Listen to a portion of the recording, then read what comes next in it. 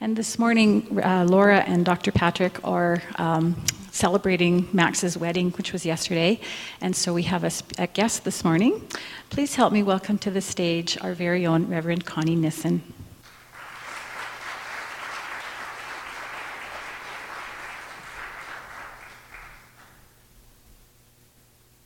No, I won't.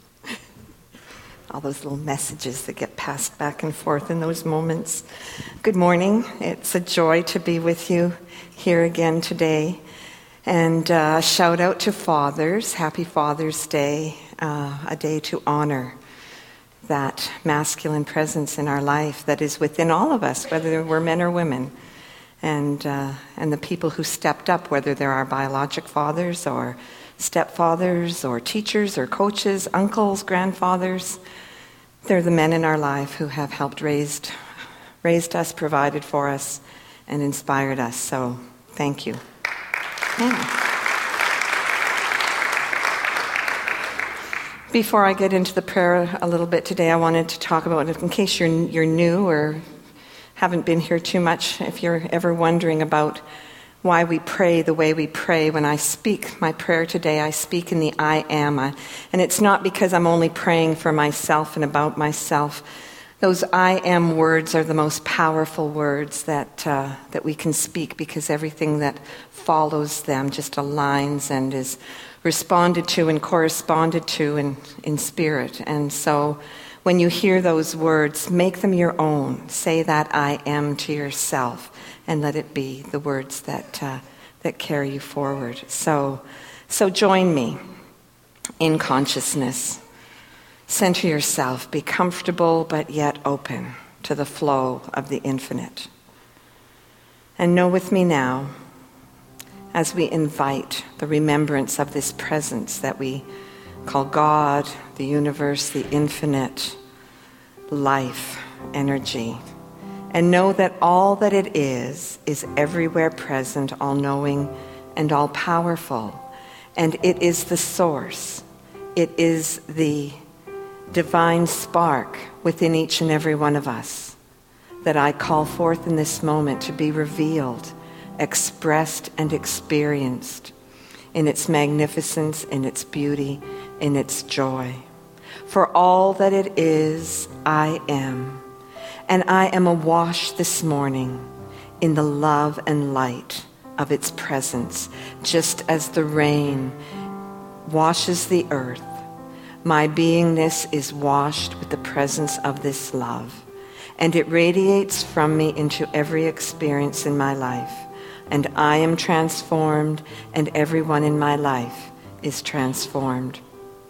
So today I choose to awaken with curiosity and inquisitiveness to the truth of who I am, to step out, to feel, to know, to embrace life, and to move forward with it, knowing that I am supplied by that infinite source that is here for me and never against me. I let go of those ideas that there could be ever anything against me. And so I realize this day that it is in my wakeful state, in my ability and my choosing to be present with all of life's uniquenesses, challenges, just delight, whatever it is, I let it be. Because I know it's all God. And I know that it is informing me more and more of who I am and my purpose in being here. And so as I release these words, I do so with great gratitude for the unique way that Spirit has shown up this day in our volunteers, our sound technicians, our video people, our musicians, singers, songwriters, our ushers, our greeters, our practitioners and ministers. I send special blessings out to Dr. Patrick and Laura, to Max and his new wife, and all of the people in their family and friends who celebrate the newness of this day and a new marriage and a new family being formed. I just take in the sweetness of this life, knowing there is nothing to oppose it, and only everything to bring more harmony and peace into this world. This is what I know, I let it be, and I claim it by saying, and so it is. Thank you. So a few weeks ago when Dr. Patrick asked me to step in for him this day, and what a lovely thing to be able to do for him and allow him to be with his family and enjoy this celebration of marriage. Of course, they wanted a talk title, and I looked at the calendar, and it was like, oh, it's Father's Day that day. And immediately, as sometimes it happens, the challenges that I experienced in my life with my father came to mind. And the challenges I experienced with the father of my children came to mind. And I thought, I don't really want to talk about that. That's my work for me to do in my prayer chair, not on the platform. But as I meditated and contemplated and sat with the idea of doing this talk, I was also reminded of some wonderful memories with my dad when I was a very little girl. I must have been like a puppy following him around at times, because all these memories came back to me of how I would just follow him around and I would watch him as he's fixing things. He loved to fix appliances. I mean, we never bought new stuff. He always fixed everything. We never had to buy new stuff. And just the regular maintenance on everything, because he was kind of a mechanic guy in the military, so he was all about, early maintenance and whatnot, and just watching him fix things and do the yard work and walk to the post office with him and to the bank and go on drives on the weekend and out to meet family and friends. Just so many things we used to do together. And I really treasured those times then and now as I think back on them. My father is 90, he's still with me, and he has fairly advanced Alzheimer's, and I know I've talked about that in the past in other talks. And he wasn't really a big talker.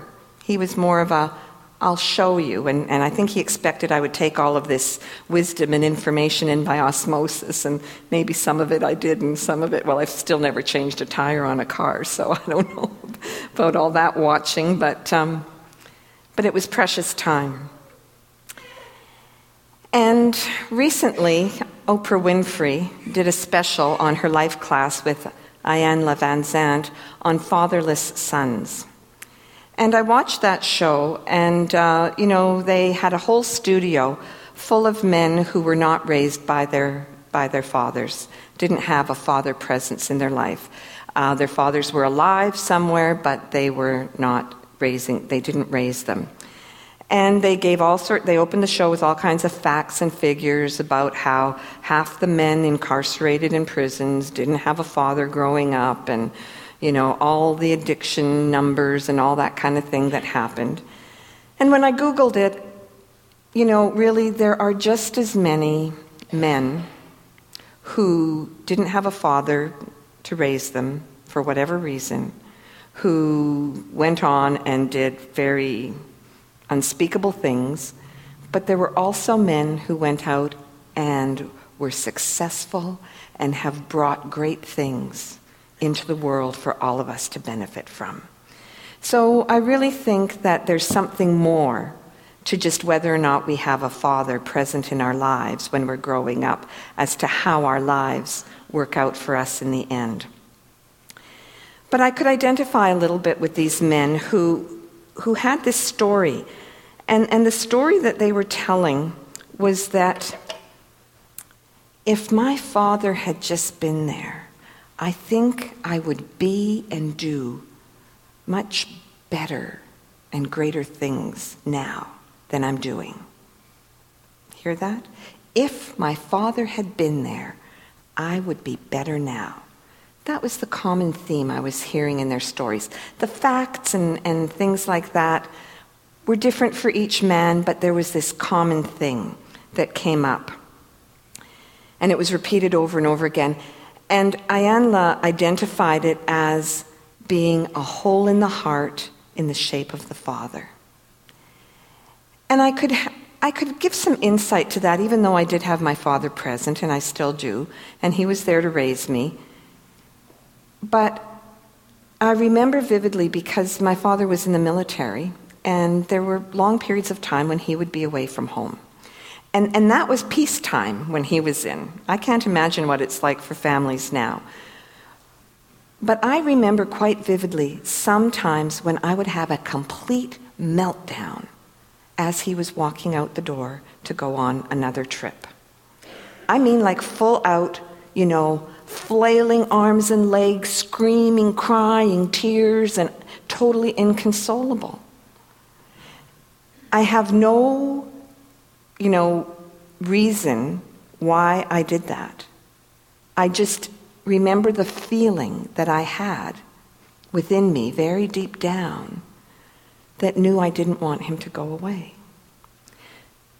So that connected me a little bit with what some of these men were talking about and the void and the hole that they felt by not having a father there to raise them. Of course, as I got older into my teens, my dad was out of the military and he was around like all the time. And I was a teenager. And I, of course, was, looking for my independence. And I don't know what was going on with him. He was physically there, but I really felt that he wasn't always emotionally present in those years of my life. And I don't know what was up with that, but that's kind of how I was feeling. And so sometimes it's true, somebody can be physically present, but not really emotionally available to us. And sometimes they can be physically present and not emotionally available to us, and physically acting out, which isn't a fun place to be with anyone either. And I'm sure you know what I'm speaking of. And so this common single story that these men were telling, I would be a better person if only my father had been there for me, was a surprisingly easy story to gather more people around, to tell that story with, to reinforce and reflect that story to them.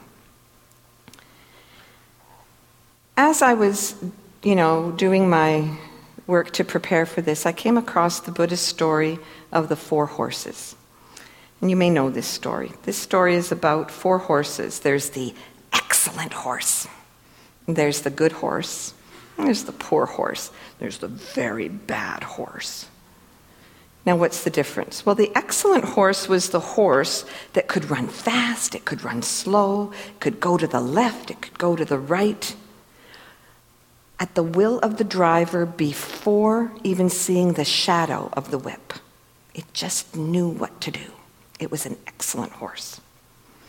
The good horse could run as good as the excellent horse, but it would do so just before the whip reached its skin.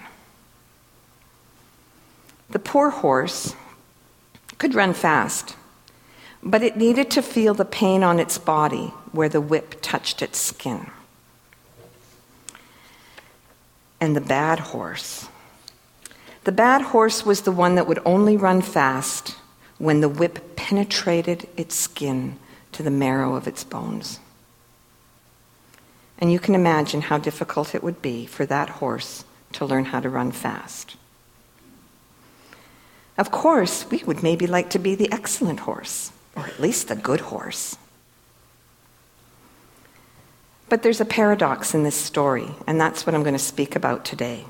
And that paradox is that maybe it is that worst horse that is the most valuable.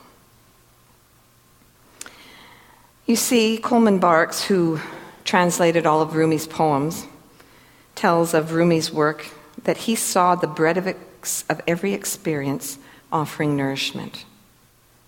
And Joseph Campbell, the great mythology guy, said, "Where you stumble, there lies your treasure." The fatherless sons telling that single story of who would I be if my dad had been there for me, maybe they are feeling like the worst horse because they have this empty place in the shape of their heart, in the shape of their father in their heart. Maybe they are feeling a deep, relentless pain to the marrow of their being when they when they think of that. And it is these feelings that create our experience. And that's what Ernest Holmes taught us. That the feelings have thoughts attached to them, beliefs. And we embrace those beliefs, consciously or subconsciously. And those thoughts and beliefs, those are things. They have creative energy attached to them. When we plant our thoughts in the creative medium of our soul, they create and bring that experience back to us. So our thoughts are things, and our feelings are creative. But our feelings are our most genuine path to knowledge. Knowledge about ourselves. Knowledge that only you can sort out for you and I can sort out for me. And when I open up to that knowledge and figure out what is poison to me and what is medicine, what inspires and wakes me up and what keeps me running in circles, then we are informing ourselves in a conscious way such that we can tell maybe a new story and make a different choice.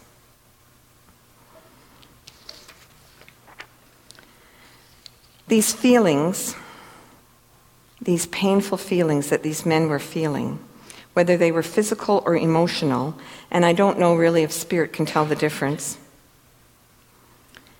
This pain is an important feeling, and it is important that we recognize when we are feeling pain and to notice what we do with it. How do we evade it? How do we succumb to it? How do we deal with it? And how do we transcend it? For when we are asleep to our true nature and we are feeling pain, we sometimes put something up between us and that pain so that we think we won't feel it anymore. Anybody done that before? Only me. Oh, one more. Thank you. We put up walls sometimes, these walls in consciousness. And that's what I want to talk about today. And I'm going to mimic these walls with a box. So this first layer, this first wall, this first box represents the resentment, the bitterness, and the holding on to the grudge that we sometimes do with that story that we are believing in ourselves that is causing us pain. So just like these men who we label as fatherless sons, who are carrying this story that I would be so much better if he had been there, are caught up in a painful story. And what happens when we're caught up in a painful story? Do we hear and see and smell and taste the sweetness in life that is surrounding us, in which we are immersed? Sometimes not. Sometimes we're too wrapped up in that story. And I think about my niece and her son. He's almost 4, and we went out for dinner last night because it was his younger brother's first birthday. And this is Corey, who's 4. And he's just a delightful child. He's energetic, he's bright, he's smart, he remembers things, he catches on so fast. He doesn't walk, he runs, he climbs, he flies, for heaven's sake. He is an on-the-go little kid, but he's just a delight to be around. He just has this beautiful energy about him. But he is wearing his mother out silly. You know, she is a mother of 3 children between the ages of 1 and 6. She is working. She is managing a household. She is dealing with issues in her family from other people. She is worn out. And I can identify with that. And this boy really challenges her. And sometimes she doesn't see the sweetness and the brilliance in him. And he's just such a delight. But that's what happens when we get caught up in a story about things.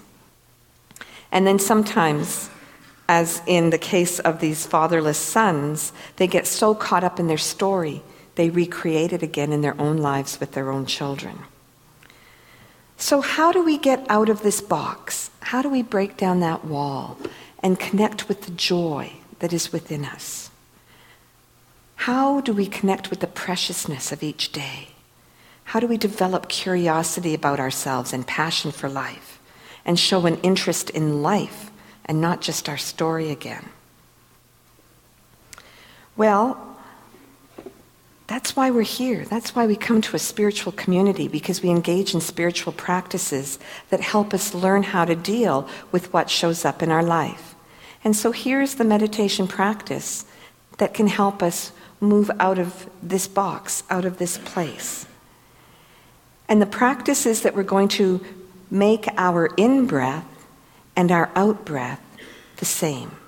We're going to do them for the same amount of time. So this is what it might look like. I breathe in, count 1, 2, 3, 4, pause, 1, 2, breathe out, 1, 2, 3, 4, pause, 1, 2, and then the next breath comes in. Try it. We'll do it one more time together. Breathe in, 1, 2, 3, 4, pause, 1, 2, out. 1, 2, 3, 4, pause. 1, 2. So what that does is it brings us into balance with that receiving a breath and giving a breath. Receiving and giving come to be balanced out, so that we begin to recognize that yes, there is pain in my life, but while there is pain in my life, there's still beauty. There is still wonder and awe out there that is mine to discover. So as we use our meditation practice to bring balance into our life, into our consciousness, we create a space that we might begin to recognize that, yes, I'm feeling this way, but I know there's also another side to the coin. So that is the first practice and the first box. So lo and behold, we're out of that box. But you know what? There's another box. Oh my. Another layer. This is the layer of self-concern. Small s self. Me self. Me wanting life to go my way. And my dad did always say, my way or the highway. The man of few words did say that. And how that shows up for us is that need to manipulate, that need to control, that need to be in charge of everything. That's how our self-concern and wanting life to go my way shows up. And what happens when we are busy controlling, manipulate, planning, and micromanaging everything in life is that we're not available for life to show up as it wants to show up and be expressed.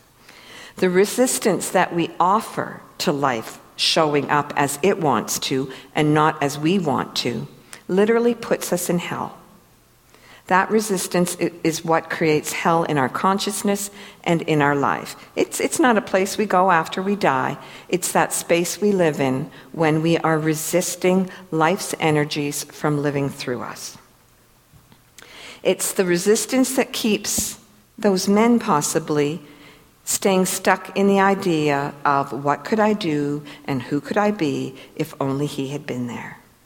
And now I know I'm talking a lot about this story, and that might not be your story, but I trust you have your own story that has brought up pain in your life. So how do we get out of this box? How do we get out of the box and break down the wall of needing everything to go my way? Well, the first thing we need to do is we need to understand that the universe goes out in every direction, left and right, above and below, in front and behind, every space in between, infinitely and eternally. So that means that the circle that I stand in is the center of my world, of my universe. And the center of your world is right where you're standing, because it's all infinite and eternal. And so my life experience is like the invisible circle or sphere that surrounds me in all directions, that is that part of life that I'm living and experiencing. And this is a sacred space. Because you are the place where God shows up. You are the one where the invisible is made visible. You are the place where transformation takes place. You are a very sacred place on this planet. And so it is within this circle that experience flows into us and flows out. Sometimes it's stuff we want to experience, and sometimes it's all that pain and nasty stuff. But remember what Rumi said, that the bread, do I remember? I don't want to mess it up. The bread of every experience offers nourishment, and where we stumble is maybe where the treasure lies. So where we stand at the center of this sacred space with life flowing in and out to us, we get to make choices around. And when it doesn't feel so good, and when it's painful, and when it doesn't show up the way we think it should, and we push it down or we try to push it out and we resist it, we are missing that opportunity to inform ourselves of something we need to know about. And Lord knows it's going to come back and try again and again and again. Been there, done it. So this is where our spiritual practice needs to be precise. For as I am mindful of what's flowing in to my circle of experience, I can begin to have a conscious relationship with it. I can offer appreciation for it. That might be different. I can begin to hear and see and taste and take delight in life as it flows into my circle of experience. So now, to get out of this box, in our meditation practice, we begin where we left off, breathing in and out for the same amount of time. But this time, as we breathe in, practice with me, we're going to breathe in and see the color black. And as we breathe out, we're going to see the color white. Equal time. Breathe in black. 1, 2, 3, 4. Pause. 1, 2. Breathe out and see white. 1, 2, 3, 4. 1, 2. In black, out white. You can do that. You can transform black to white.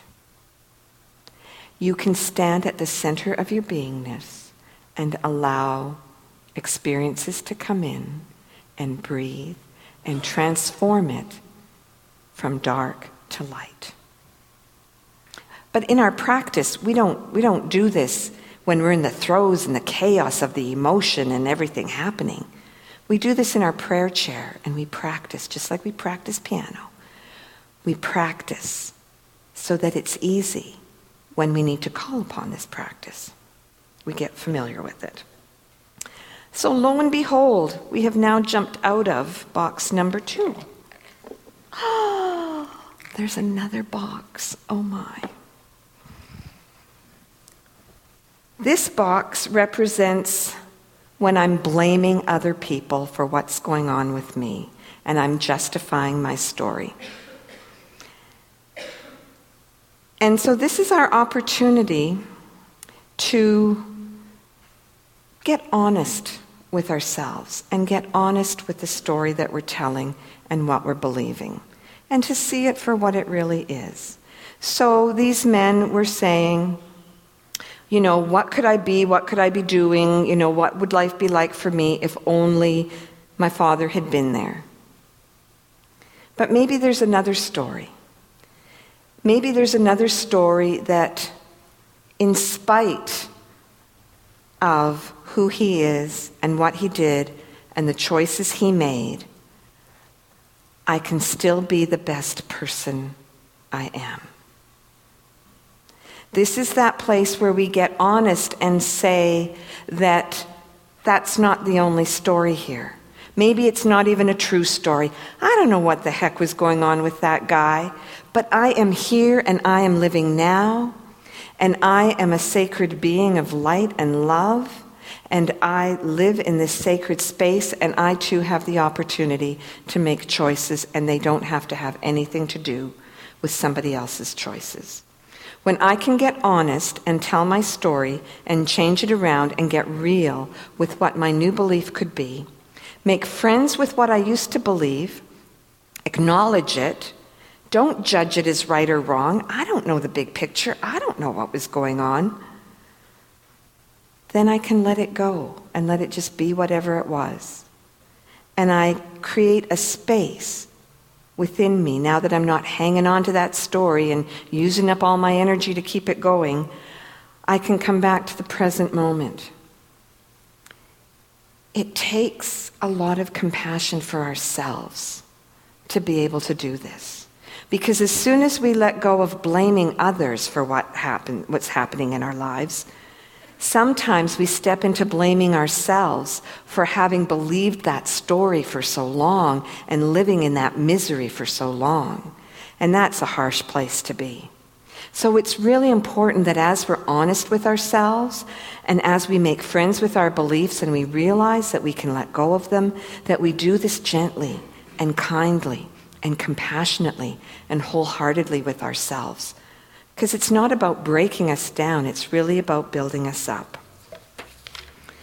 So now our meditation practice to help us get out of this box, we're going to go back, we're going to breathe, equal in and out. We're going to see black when we breathe in, we're going to see white when we breathe out. But what happens when we sit in meditation for longer and longer periods of time? Thoughts. We start thinking again, don't we? We create this space and it just fills up with thoughts that take us somewhere else.